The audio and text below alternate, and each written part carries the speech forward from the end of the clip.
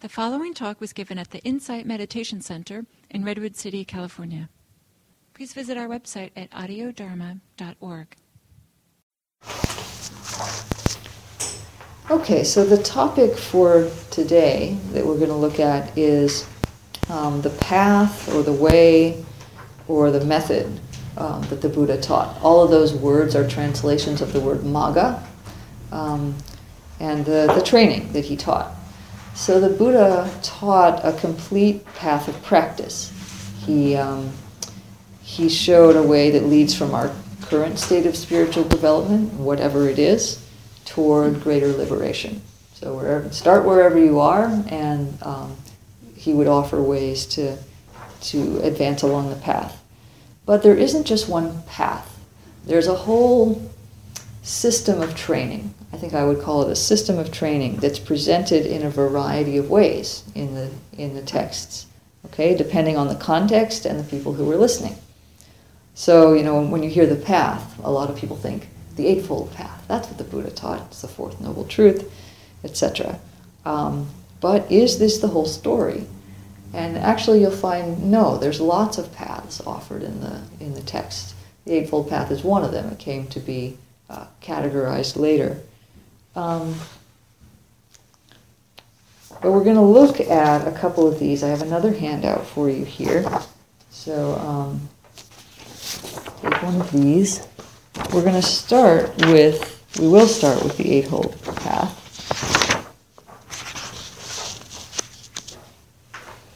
Okay, I'll wait till people have them.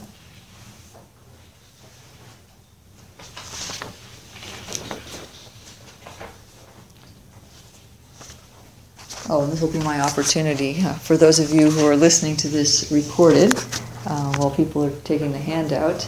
Bless you. I gave a historical overview and an overview of the canon, and unfortunately forgot to record that, so I guess it was you had to be here. So we are now turning to the topic for today, which is to look at the system of training that the Buddha offered. And we're going to read, starting from a text in the Samyutta Nikaya, yeah? So remember this big one? If I were to look in this book under the Samyutta, I believe it's called the Magga Samyutta, number 45, it's going to be number 1. Let's see if I can find that. Yes, the Magga Samyutta.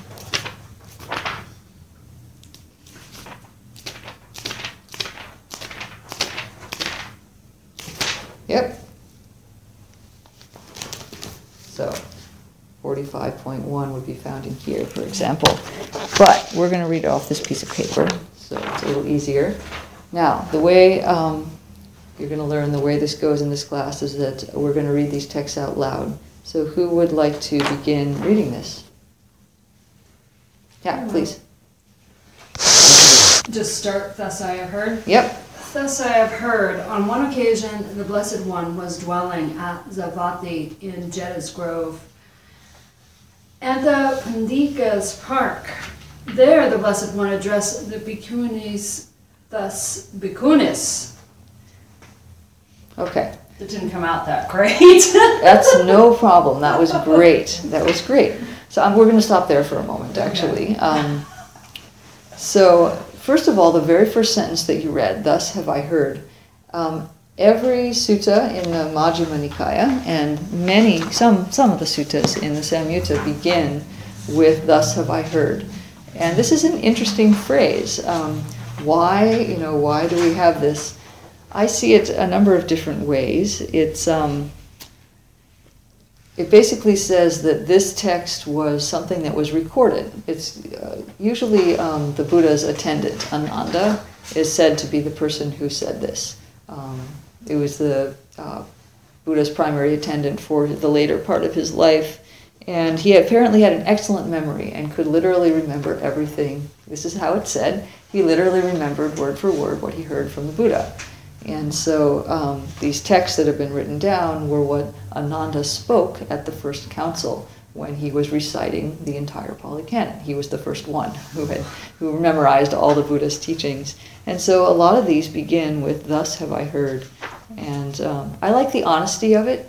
It doesn't actually say, this is what the Buddha said. It said, this is what I heard. See the difference? Now, I don't think we have any reason to doubt Ananda. He became an arahant, and he was likely a stream enterer for much of the time. He was recording things, or memorizing things. But nonetheless, I like the honesty of this. Okay, so then we have a little section. On one occasion, the Blessed One was dwelling at Savatthi in Jeta's Grove, Anathapindika's park. So that is the place reference, basically. So a lot of these have a context to them. Samyutta Nikaya, it's usually pretty brief. But in the Majjhima Nikaya, there might be a whole setup of who he's talking to and a story about how they came together. So you don't need to know the details of who these people are, but Anathapindika was the Buddha's main patron. He was a wealthy banker. And Jeta's Grove, there's a story about Prince Jeta donating this grove. There was kind of a story around how that happened. So this just tells you where the teaching took place. And it says there, the Blessed One addressed the bhikkhus thus, bhikkhus. Bhikkhu means monk. And so then, this is a very standard way to begin a sutta. And then it says, Venerable Sir, those bhikkhus replied. So that's also very standard. So who would like to continue reading with the Blessed One said this? Okay, go ahead. The Blessed One said this, Bhikkhus, ignorance is the forerunner in the entry upon unwholesome states, with shamelessness and fearlessness of wrongdoing following along. For an unwise person immersed in ignorance, wrong view springs up. For one of wrong view, wrong intention springs up. For one of wrong intention, wrong speech springs up. For one of wrong speech, wrong action springs up. For one of wrong action, wrong livelihood springs up. For one of wrong livelihood, wrong effort springs up. For one of wrong effort, wrong mindfulness springs up. For one of wrong mindfulness, wrong concentration springs up. Okay, thank you. So, does anybody recognize this sequence? Yeah? What is it? Yeah, it's the Noble Eightfold Path. And there's a little bit of preamble to that. He says, ignorance is the forerunner in the entry upon unwholesome states, with shamelessness and fearlessness of wrongdoing following along. So this gives a little bit of the context of him saying this. So he's talking about ignorance as the fundamental cause of why things are going wrong, basically. It's interesting to me. I don't know why he says shamelessness is fearlessness of wrongdoing following along. That's a common phrase that he'll say, is that these things go along with unwise actions, that you're not concerned about the effect of your action, essentially. So you're ignoring the principle of karma. But I don't know why he says it in this particular sutta. It's not clear from the context why he needs to teach that. But then, he basically says ignorance results in wrong view, and wrong view results in wrong intention, and so forth. What do you notice about this, like how that sequence unfolds? I know it's very repetitive, but what's the overall sense of that? That one causes the next. Yeah, it's very linear. Yeah. Exactly right. So, this is the way the teaching is presented here. It's one following the other. Well, let's just read the last paragraph. Who would like to read that one?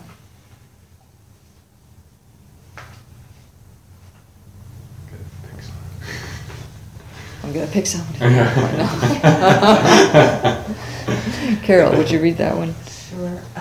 Bhikkhus, true knowledge is the forerunner in the entry upon wholesome states, with a sense of shame and fear of wrongdoing following along. For a wise person who has arrived at true knowledge, right view springs up. For one of right view, right intention springs up. For one of right intention, right speech springs up. For one of right speech, right action springs up. For one of right action, right livelihood springs up. For one of right livelihood, right effort springs up. For one of right effort, right mindfulness springs up. For one of right mindfulness, right concentration springs up. Beautiful. So it's very similar to the previous paragraph, it's just turned around. This is a common pattern in suttas in general, and particularly in the Samyutta Nikaya, is that you have this repetition of kind of chunks of material that are following a pattern. In fact, the introduction to this book, which, by the way, Bhikkhu Bodhi wrote wonderful introductions to each of these books. They're 10 or 20 pages long, and they talk all about what's going on with that book and the teachings in it.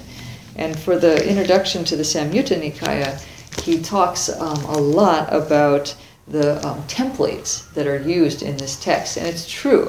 It's like it starts with, each chapter starts with kind of one template, and then it will repeat. There's like a Four Noble Truths template and a gratification, danger, and escape template, and so forth, that go on. And this template of having kind of the wrongness and then the rightness, one after the other, is also kind of a pattern that you'll see.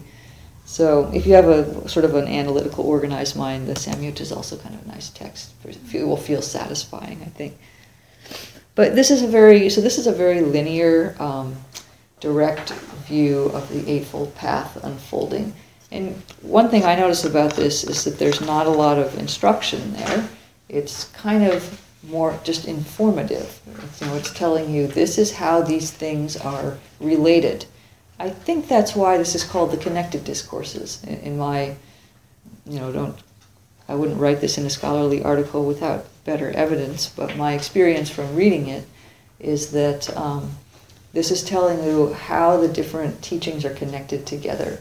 And so, of course, there are things that are, each chapter is things that are connected to a certain teaching, connected to feeling tone, connected to dependent origination. But throughout each chapter and throughout the text, it explains, how are the Four Noble Truths related to the Eightfold Path? And what are the factors that are most relevant when you're working on feeling tone? Well, instead of giving a list, you just sort of get it by the tag cloud associated with all the suttas around feeling tone, is that they all tend to have certain things related to them. So a lot of it's about the connections. Okay, so let's go on to another text so that we have something to chew on as a comparison. So we're going to read now the Mangala Sutta, which is also about the path, and this is in the other SN. Notice that capital S, capital N, Samyutta Nikaya, capital S, little n, Sutta Nipata. Okay? 2.4, so chapter 2, sutta number 4 in this book. That's the minor chapter. Yes, here it is. This is one of my, so here it is, the Mahamangala Sutta. This is actually one of my favorite suttas. I really like this one. And what we're using is not the translation in this Saddhatissa book. We're using the one from Amaravati, because they actually chant this. This is a chant that's done by monks, often in Pali, but sometimes in English. So we'll read this one also. We're going to only need 2 volunteers to read this one. We'll do it in 2 pieces. So who would like to read the beginning? Yeah, go ahead. I've heard that at one time the Blessed One was staying at Savatthi at Jeta's Grove, Anathapindika's park. Then a certain Devata, in the far extreme of the night, her extreme radiance lighting up the entirety of Jeta's Grove, approached the Blessed One. On approaching, having bowed down to the Blessed One, she stood to one side. As she was standing there, she addressed a verse to the Blessed One. Many devas and human beings give thought to good fortune, desiring well-being. Tell then, what is the highest blessing? Okay, we'll stop there for now. Mangala means blessing, or fortunate occurrence. And so this has a little bit more richness to the scene that's created, right? So let's get that in our heads. So it's the same place, Savatthi at Jeta's Grove on Anathapindika's park. So this was a popular place. The Buddha was there a lot. A Devata is, my understanding is that it is a young Deva. And a Deva is a being that's a heavenly being. Some people liken them to angels, but I think that puts an unnecessary Christian spin on it.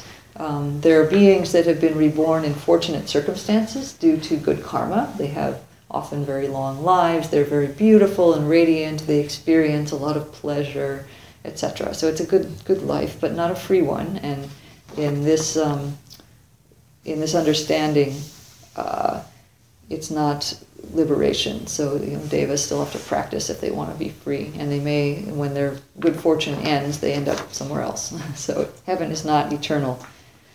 So a devata is a young deva, and so she's beautiful. She appears in Jeta's grove, and devas are often reverent to the Buddha. They love his teachings. They find it wonderful and nourishing, and they're often come and ask interesting questions to him. The Buddha is said to be a teacher of devas and humans.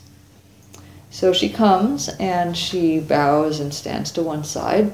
That is a stock phrase a stock idea. It's not exactly always in this phrase, but people who come to the Buddha often give some kind of an address or a bow, and then they stand to one side. And that's a standard phrase for, I'm going to ask a question. I've come to engage with you. I'm respectfully standing to the side. And so then she says, many devas and human beings give thought to good fortune, desiring well-being. Tell then, what is the highest blessing? So she basically says, how can we get what we want in life? How can we have a happy life, well-being, whatever that means to a person or a deva? And so it's a straightforward question, and the Buddha is going to give his answer. And that's the rest of the sutta. So it goes the rest of this page and onto the back, and it's a series of verses. Who would like to read those? Yeah, go ahead. I'll read some. Not consorting with fools, consorting with the wise, paying homage to those who deserve homage. This is the highest blessing.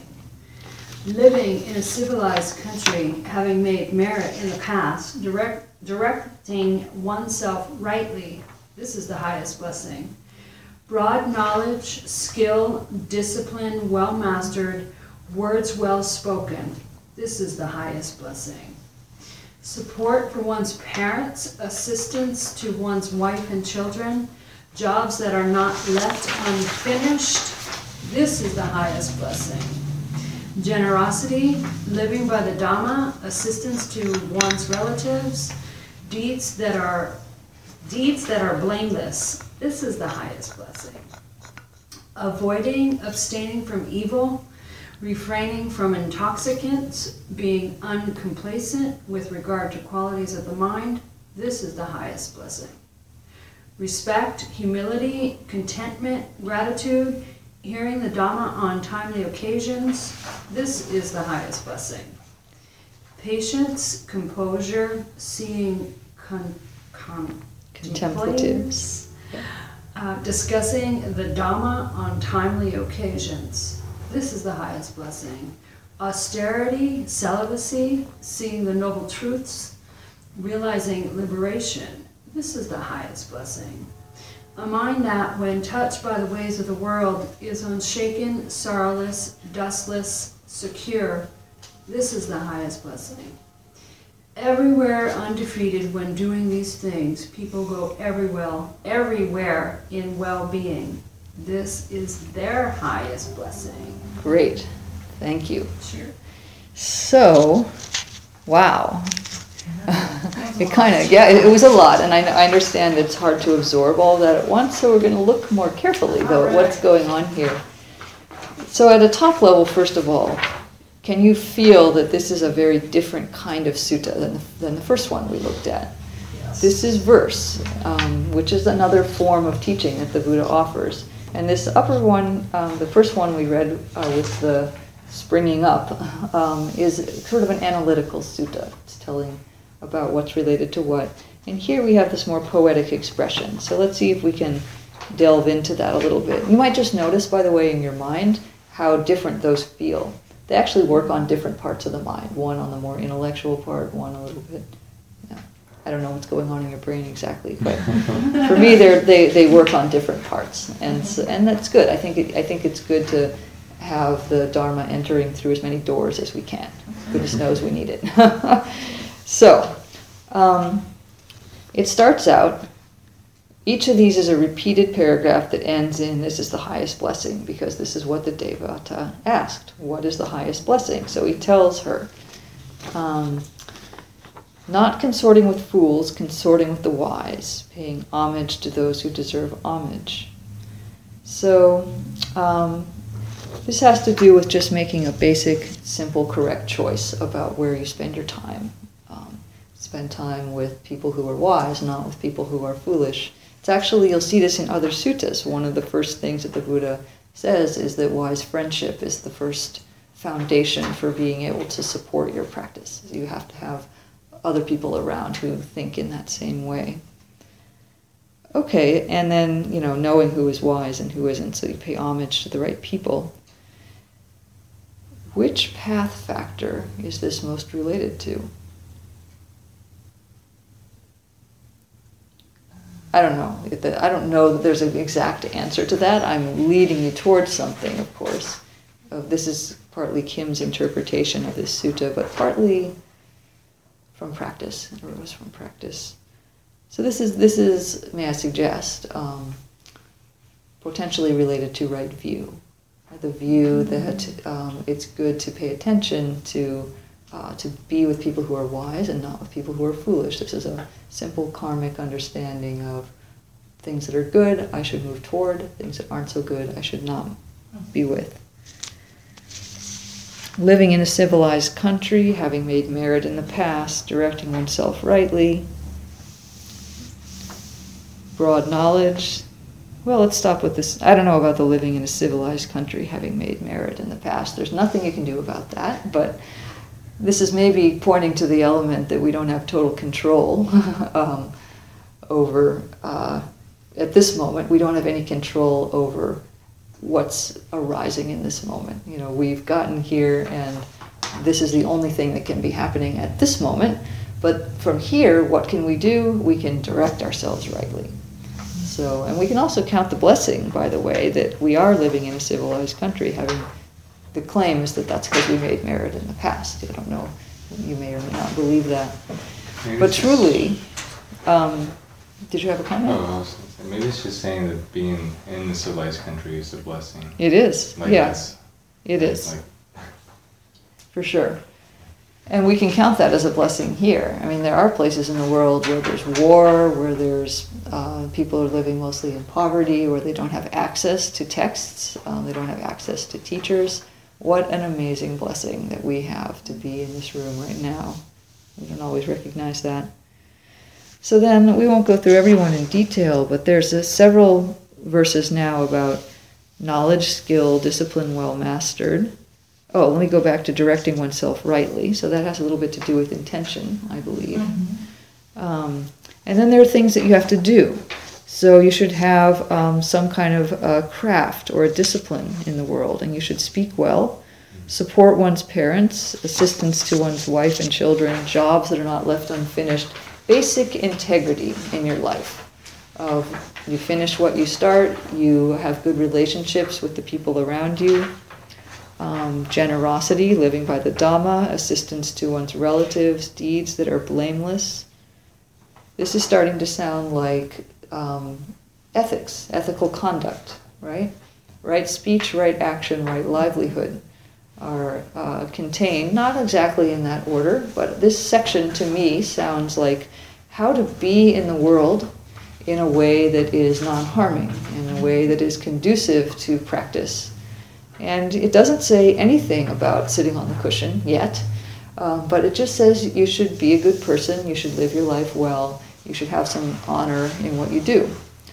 This is a blessing if you can pull this off.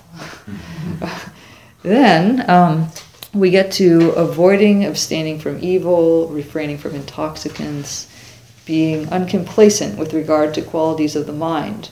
What? Qualities of the mind? So we've changed. There's a shift in this stanza from they're still avoiding evil, refraining from intoxicants. That's an action. It's the fifth precept. But then uncomplacent with regard to qualities of the mind. So noticing at this point that the mind is important. uncomplacent with regard to qualities of the mind. So yeah, I'm living my life well, but what about what's going on in my head and my heart? I may have perfected or restrained my action in some way, but we all know that we can act externally in ways that are not in alignment with our mind yet. We can force our body to do things. Not that there's no indication here that somebody is forcing themselves to do something against their own will, but the implication is your work isn't finished once you've done well in the world, and sort of gotten that part under control. Then there's the mind. And we move to respect, humility, contentment, gratitude, hearing the Dhamma on timely occasions. This is the highest blessing. Entirely internal qualities. Yeah? So it's shifted to something that's more in the realm of meditation or internal development, bhavana practice, development of the mind and the development of the heart.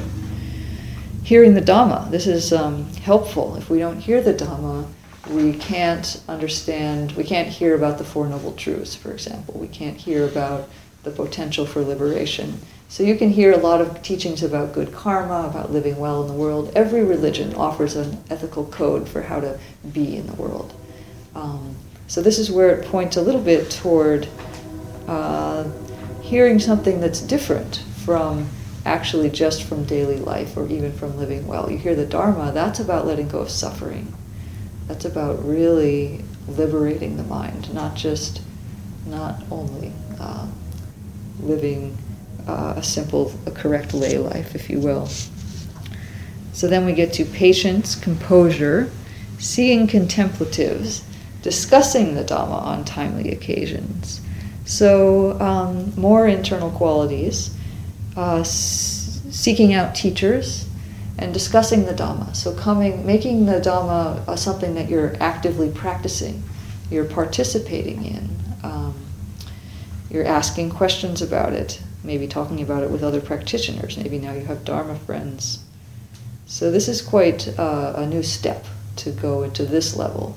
You can see that a lot more people are maybe could live and work well in the world, and then a sort of a smaller number might continue on and develop the mind.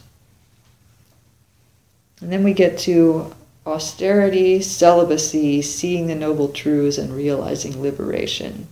So that is moving into the realm, deep into meditation, right, is to be able to do the kind of renunciation practice. I mean, it sounds like retreat to me, essentially. I don't know that he's saying, whether or not he's saying anything about celibacy in terms of, I don't think celibacy is required for at least the initial parts of liberation, and that's clear from other texts. So don't get hung up on that particular word. It's actually a translation of brahmacharya, which is sometimes celibacy and sometimes just kind of holy life or contemplative life.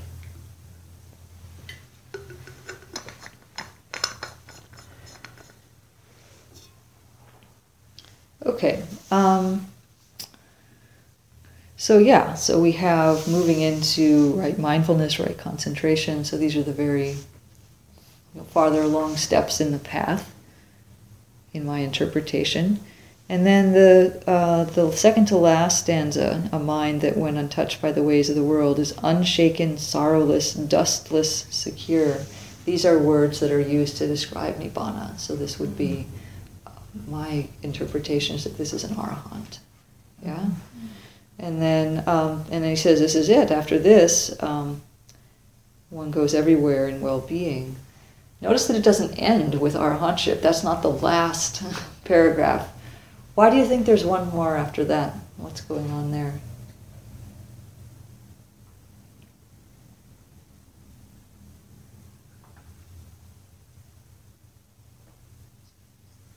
It has to be manifested in the world. Yeah. Thank you, Sylvia. I think that's a great interpretation. One possibility, and there may be others, is that the realization itself is, of course, the liberation of the mind, but then after that, life goes on, and one lives. It's not like a big letdown. Don't worry. If the suffering's gone, it's gone.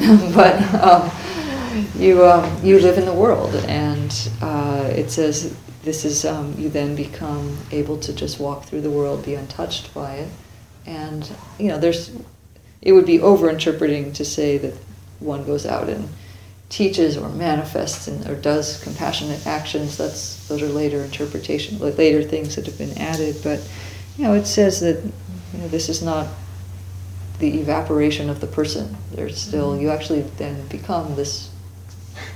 You're still a person, even though there's no such thing as a being, but you are a being. It's one of those things. Yeah. So this would be like the equivalent of my commentary on this sutta. I'm not saying there's no, established understanding that this sutta is about is translating the Eightfold Path, but I think it's pretty clear. This is one possible interpretation, very different, much more poetic, much more qualitative. It's not as linear. It's not about this brings up that or this springs up from that. But I'm curious and yet it describes, a complete system of training. It's going to touch every aspect of your life, from your views and thoughts to your ethical actions through the development of the mind. Are there comments on having read these two different versions of the training from very different parts of the Pali Canon? How do they strike you? The second one gives more detail. The second one gives more detail because it has examples, right? You can sort of grasp onto what does it really mean practically. Yeah, I hear that also. Other impressions? There's no right or wrong answers here.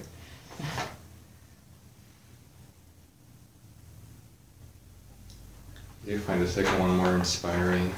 Yeah, the second one is more inspiring First one's to just you. like, okay. So you relate to them differently somehow. Yeah, that makes sense to me as it's a difference between how verse comes in and how analysis comes into my mind, at least. Yeah. It was helpful though once you kind of broke the second one down into categories, or if this is mapped to the Eightfold Path. Yeah, roughly, yeah. Yeah, if we wouldn't have had that, at least for me, it would have been a little bit more difficult to understand. On first reading, it was a little bit all over the place in my mind. Yeah.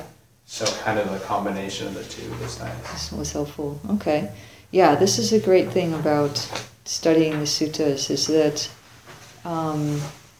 sometimes it's not that clear actually what a sutta is about, or what it's saying, or it may seem to say something, but then that seems inconsistent with something else that I know, and so I wonder. And I found that at times like that, it's that's actually really useful and really interesting, is that maybe I don't understand this quite yet, or I haven't quite integrated this teaching. And there may be other ways to relate to this particular sutta, but I found that over time, as I've read more and more in the canon, I start to be able to see, this sounds like a description of the system of training. I wonder how it relates to the other ones that I know, for example, or you just start to see patterns in them, and people will see different patterns. This is saying a little bit about how my mind works.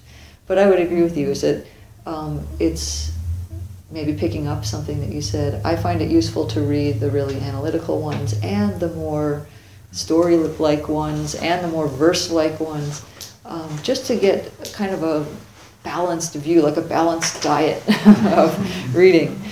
And I love that the canon has these very different styles in it, and you can then start to go to the ones that seem inspiring. It's like, I need some verse tonight, or I'm feeling a little confused. I would love to read some of these nice ones that just tell me how it is, these nice clear ones.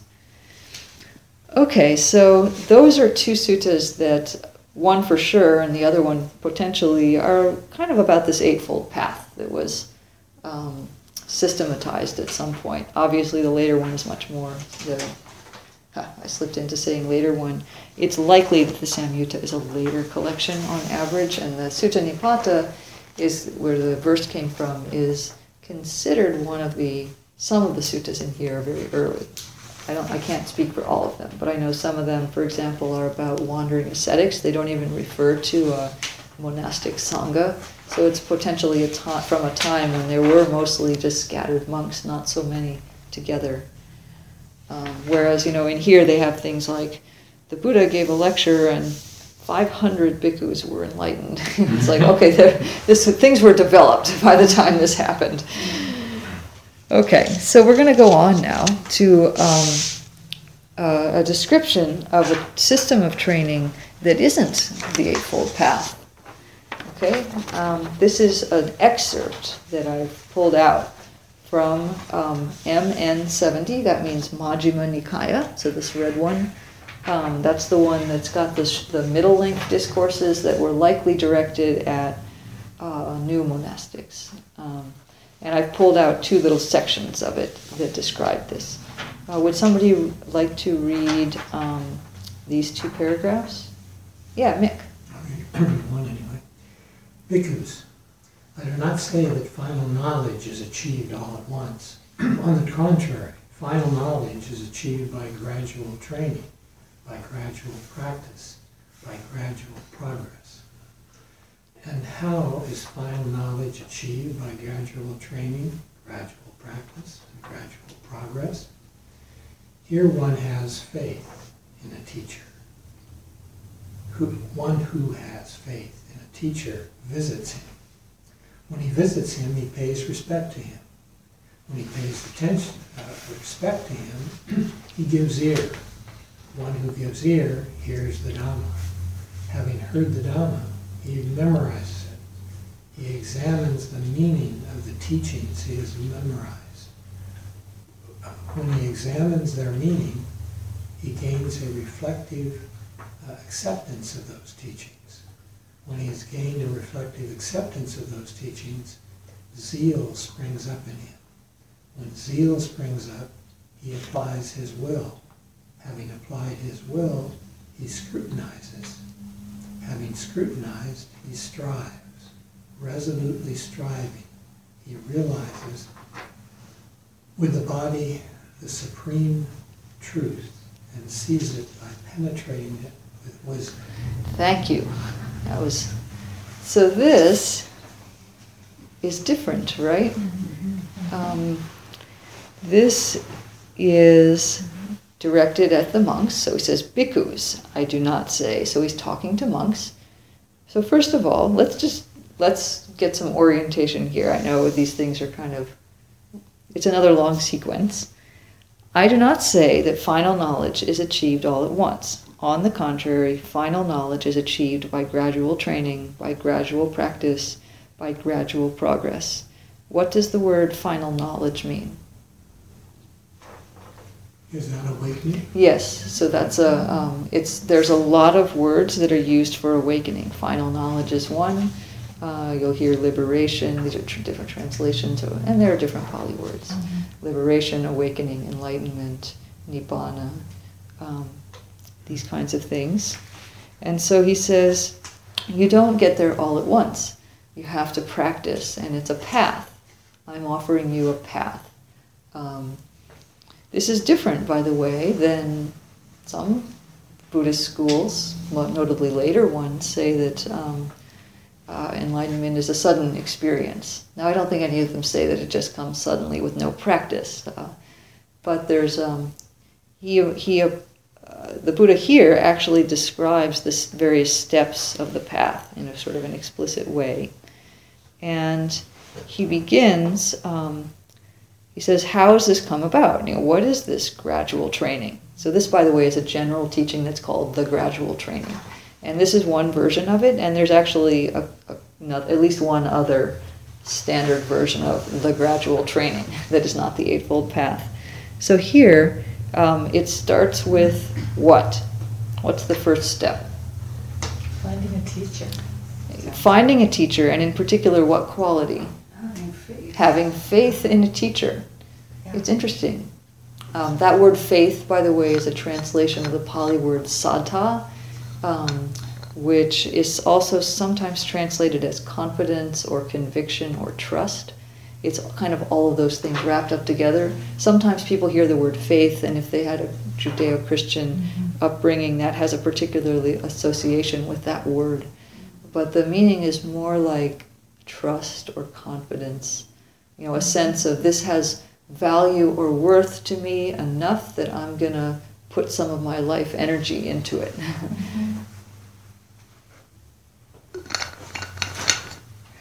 So faith in a teacher. Actually, you'll notice that I've learned from seeing enough other suttas that faith is very often listed as the foundation. You just have to have that. At some level, you have to believe that this is valuable. Otherwise, how are you going to make any effort, right? So he has faith in a teacher, and then what happens next? Spends time with him. Yeah, spends time. He visits, he pays respect, and then what happens between the teacher and the student? Gives him a lesson, I guess, the Dhamma. Yeah, so he hears the Dhamma. There's several steps about that, giving ear, hearing the Dhamma. And so he receives teachings, essentially. I guess this is all, this is all in the he. We could say he or she. But so basically it says, out of faith, you find somebody who can tell you something about this. And notice there's nothing here yet about meditation. There isn't even anything yet about ethical conduct except paying respect. Respecting a teacher, that sounds a little bit like, going back to the Mangala Sutta, paying homage to those who deserve homage, not consorting with fools, consorting with the wise. Right view. So who you spend your time with. Here it says spend your time with a teacher. You start to see these themes, over the course of practice. There's no magic formula. You have to somehow find somebody who's worth listening to, listen to them, and do what they say. That's basically what you learn again and again, but it just has a different form in different suttas, right? So he visits, he hears the Dharma, and then what happens to this person? What are the next steps? Well, it's interesting, he memorizes it even before he examines the meaning of the teaching. That's right. So he memorizes it, yeah. Wow. Why do you think that is? I think by memorizing it, you're going back to that trust, and it goes to the heart. I think there's some need to take it in somehow. To take it in, to really take it in. I think that's a nice way of saying it. Did anyone else have other impressions? Well, no books. There were no books, so it wasn't like they're looking at a book. So he memorizes it by listening, and then if he wants to remember it later and think about it, he's going to have it memorized. There's maybe a practical reason, but I like the taking it in fully. There's clarity in just memorizing. Yeah. It's like you're not making a story of it yet. Yeah, I guess that's right. That's true. So it's honesty. Also, you just honestly memorize the text without putting your thought into it yet. But then he does examine the meaning. He examines the meanings of the teaching that he has memorized. So this is not blind faith. You're supposed to examine the meaning and decide, does this make sense to me? Is it something that's really worth practicing? Now that I thought it was, I had faith, and now I've heard it and I'm thinking about it. See if it makes sense. And then what happens after that? So he gains a reflective acceptance. So the idea is that you're supposed to come to some agreement that this is worthwhile. That's maybe there's the faith, which is kind of emotional, and then there's the cognitive component. And I think it's very interesting. One interpretation is that the Buddha is saying you have to have your different parts of your mind have to accept this. You have to accept it in your heart, and you have to accept it more with the cognitive. Now this is a Western thing for me to say it that way. They didn't really separate heart and mind that much. The word citta can mean heart or mind. And they didn't have this problem of the brain and the heart and the thoughts and the emotions. It was all just kind of mind. But for us, we are aware that there are these different channels. Maybe we could say it that way, different channels of understanding. Okay, so then what happens? What happens after he accepts it? What are the next couple of steps. And then zeal springs up. So zeal, boy, that's not always a good word in religion, right? Zealot. But I think the implication is what? Well, what does zeal mean to you? What is that? What do you think is going on here? Well, at least enthusiasm. Yeah, enthusiasm. So there's that bright, excited energy. And many of us, maybe we're feeling it now, zest, or have felt it. And it comes and goes at different times in practice. But it's a beautiful quality to really have that sense of enthusiasm. And it's very inspiring to see people that are just have drunk in the Dharma and are just so excited about putting it into practice. And sure enough, the next step is he applies his will. So will, this is effort, right? And the Buddha never says that you can do this without effort, as far as I know. Never is too strong, but he's big on effort, let's say it that way. More often, he talks about needing to bring effort and energy. Now, we don't hear that quite as much in the West because my understanding from hearing this said by Western teachers is that Westerners come with a kind of a wound up, ambitious kind of mind to practice, and that sometimes we're spending too much time pushing and doing and trying in our lives, and what we really need from practice first is to stop. And so there are a lot of teachings about relaxing, about letting go, about tranquility, kind of as a prerequisite to being able to sit, just sit successfully and have some presence of mind. But when you read these original texts, a lot of it is about striving and effort, kind of more than might be healthy for us in the West sometimes. But this is what the original texts say, and it's worth knowing that. I'm a kind of a traditionalist. I think if Gil says if you're going to deviate from the original teachings, you should know what you're deviating from. And it's true, we have changed some things here in the West, in the Insight Movement, Spirit Rock, IMS.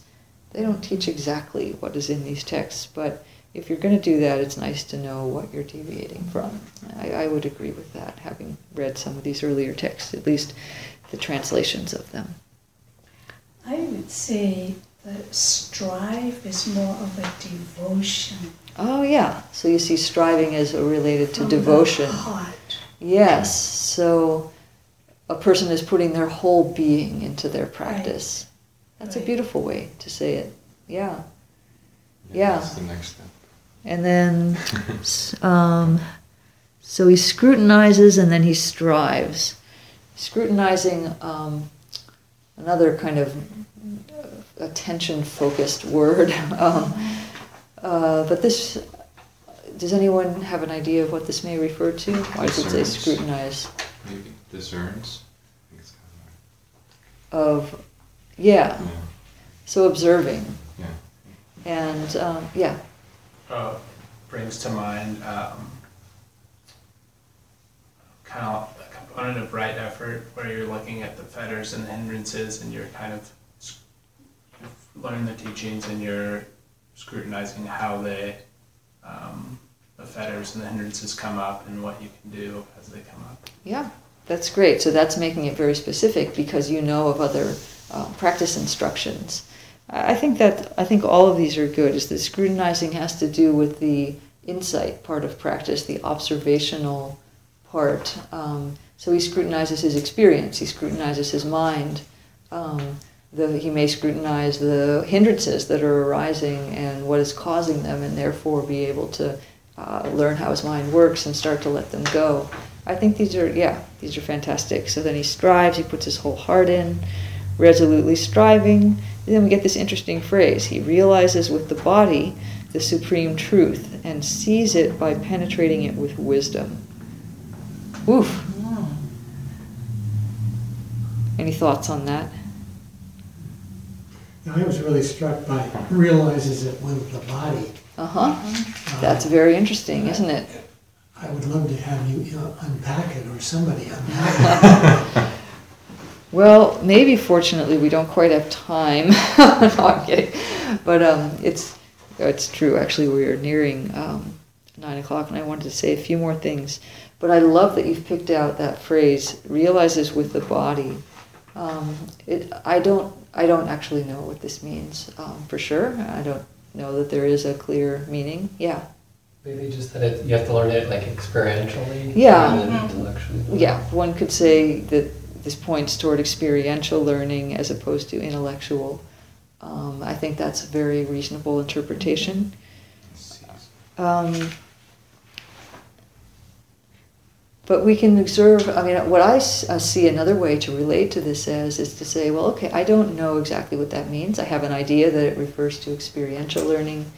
But maybe what I'll do is I will practice these steps that are offered, and at some point I will have a better idea based on my own experience what this refers to specifically. And I have some ideas from having done, just from the practice I've done so far, and my guess is that they would be different 10 or 20 years from now. I don't think we need to know exactly what everything means. These are words describing something that is eventually not describable in words, but there's a lot of ways of pointing towards it. So we could see this phrase as not so much attempting to analyze and tell us what something is, but it could be more like the poetry where the words are meant to evoke something or to point the mind towards something. And ultimately these teachings are aiming at getting the mind into the state where it can do something very different that's not describable. And so the trick is how to get it there. And there's all kinds of methods for pointing. And often these phrases like this, I think, are pointers in some way. I have also found that the images, this isn't maybe the best example, but there are literal metaphorical images in the text that are very beautiful, like descriptions of the concentration states that are likened to water. There's this underground spring that suffuses the whole lake and so forth. Or there are images of anger as a red hot iron ball that one has swallowed, for example. And you just get these images that are so visceral, and they have an impact when reading them. And I have found that through practice, some images are incredibly apt. Like I read them and I thought, oh, that's nice. That's a nice poetic way of saying that. And then I had an experience in meditation. I'm like, oh, I know why that was written that way. And even though it's not literal, but when I read the metaphor, I say, oh, I get, the experience does indeed evoke words like that. And so, and it's happened enough times that I can say with a little bit of confidence that I think these images that are used do refer to things that are still happening in the minds. Our minds are not so different from people 2,600 years ago that these phrases can still work, even when translated, that are referred to meditative experiences. And then that, for me, increases my confidence and my faith. And I feel, this really does work. And it really aims at something that is experienced. It's also pretty cool to read something that was described 2,600 years ago and find that my mind works the same way. So, wow. Different culture, halfway across the world, completely different world that they lived in compared to cell phones, cars, computers, Western thought, Judeo-Christianity, etc. And yet, the Buddha could point to qualities of the mind and heart that you can develop through simple things like sitting down and watching your breath. It's fabulous. I love this. This is my inspiration in the sutta. This is what gets me going about the suttas. It's like, this is so amazing. This could happen. That we could get this window into a different world that touches us and can transform us so much later. It's really beautiful. So that's what we have for tonight. That is not at all an overview of the whole system of training, but we looked at the Eightfold Path in 2 different forms, and we looked at another entire complete system of training, from faith in a teacher to glimpsing the truth, that doesn't talk about the Eightfold Path. And there are yet other ones that are similar. So there's a lot of paths described. So I hope this maybe gives an idea that there's a lot in the suttas, and that we get a filtered version of it in a lot of the general teachings that we get. But it's a pretty good filtration, I have to say, from what I've seen. So I would like to suggest, it says homework at the bottom of your sheet. This is optional, we're all adults, but if, it would be helpful if you wanted to look at some things by next week. Then we'll talk about them.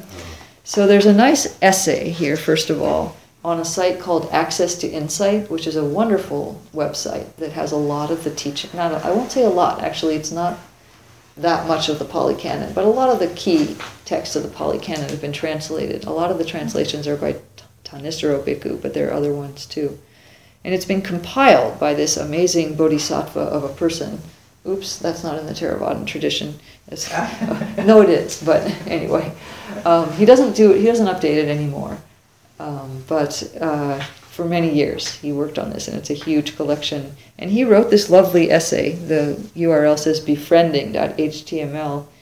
He wrote this lovely essay called Befriending the Suttas. And it talks about kind of his relationship to the suttas and how... And you might develop your own, you may not decide some things are different and important to you, but I liked the way he described how he reads the suttas. So I offer it as one way that people have approached them. And then if you're interested, you can review the above suttas. I think most of them are on Access to Insight, if you would like. You might want to read all of MN 70, which is the one that this last one came from, because the context of it is very different than... This is the core teaching that's embedded in that sutta. Well, there's a couple different teachings, but that's one of them. And the kind of wrapper around that, if you will, the context of it is a whole different scene. It's about bhikkhus violating one of the Buddha's instructions on when to eat. So it's a nice story. And then there's a different gradual training described in MN 27, if you're interested in a different version of this gradual training teaching that he offers. And then the ones that we'll talk about next week, don't get overwhelmed by the way, these are all pretty short. The ones that we'll talk about next week are SN, Samyutta Nikaya 5537, Mahanama. I'm going to bring that one because it's, unless you have the book, it's hard to find online. There's a whole bunch called Mahanama, it turns out. DHP is Dhammapada, Chapter 6. That one is surely online. You can find it online. Chapter 6, The Sage. MN 48, I'm making you guys go into all these different books. So Majjhima Nikaya 48, which is a story, the Kosambians, is a story about a big argument that broke out in a Sangha, and the whole Sangha almost fell apart by all this infighting among the monks. Mm-hmm. And then AN Anguttara Nikaya 13121, Purity. That one I believe I'm also going to give you, because I don't know if it's online. I don't even know if we'll get to that one. This is a lot to cover in an hour and a half. But these are all on a theme. And next week's theme is living a life of Dhamma.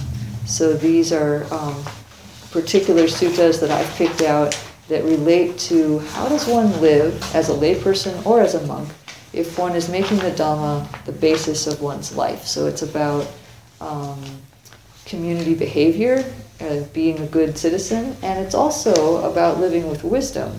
Like, how do you live when your values are different from the mainstream societal values? Because in case you hadn't noticed, the things that are offered on this spiritual path are not what you see on the billboards and on the TV commercials and stuff like that. Those encourage a different kind of value system. So there's questions about how do you live that way and still have a job or a family. And there are suttas, this was a problem even in the Buddhist time for people. So there are suttas where he talks about managing that. So I've collected these 4. Obviously, there could be more. But I will bring the first and the last on printed sheets. The other ones are a little longer anyway. So have a look at those if you're interested during the week. There's no reason you can't just leap in and start reading suttas, and you'll get the pattern, and we'll have a chance to talk again. We're a little after. Are there any final comments or questions before? I missed the difference between the big N, SN and the small s. Big S, big N is Samyutta Nikaya. It's this big Nikaya book, the Connected Discourses. Sutta S, big S, little n is Sutta Nipata, which is one of the books of the Khuddaka Nikaya. I can point them out on your sheet. They're both listed on there if you want. I can point them out on your handout. Did you say we could locate these at this website? Most of these are going to be on Access to Insight, and thank you for mentioning that. I wanted to say also that all of these books are in the IMC library, and you can't check them out because they're like the reference books in the library, but you can go to IMC anytime it's open and sit in the library and read these. Reading through, probably the longest one of these is MN 48, the Kosambians. It's about a 4 or 5 page story in one of these, so you could get through it pretty fast, but you may want to do it more than once. Anyway, all these books are available to you, and if you, and some of the text will be online. I'll give my little pitch. I really like the books. I know it's printed books, it's paper, why not do it online where it's so much more environmental? But I find that, just like in a regular book or in the dictionary or something, when I'm looking in the book, I look up the one that I want, and then I get interested in the one that's just after it. And I read that one too. And then, I think, oh, this is interesting, or there's a footnote. By the way, these have footnotes, and Bhikkhu Bodhi has all these, or endnotes. They have very interesting endnotes, and so then I read that, right? And those aren't always on the online version. So I think there's something, also if you read online, if you just put in the search box MN48 and that one comes up, and then the next thing you put in is DHP chapter 6 and that one comes up, you just click right to that one. Whereas if I'm reading this book, then I know I'm in this book, I'm doing this, and then I'm going to switch to the Dhammapada and I pick up that. And it's a different thing. And over time I develop a sense of what's in each book. Whereas if I'm looking at individual suttas online, I will never get that sense. I will never learn what's in each collection.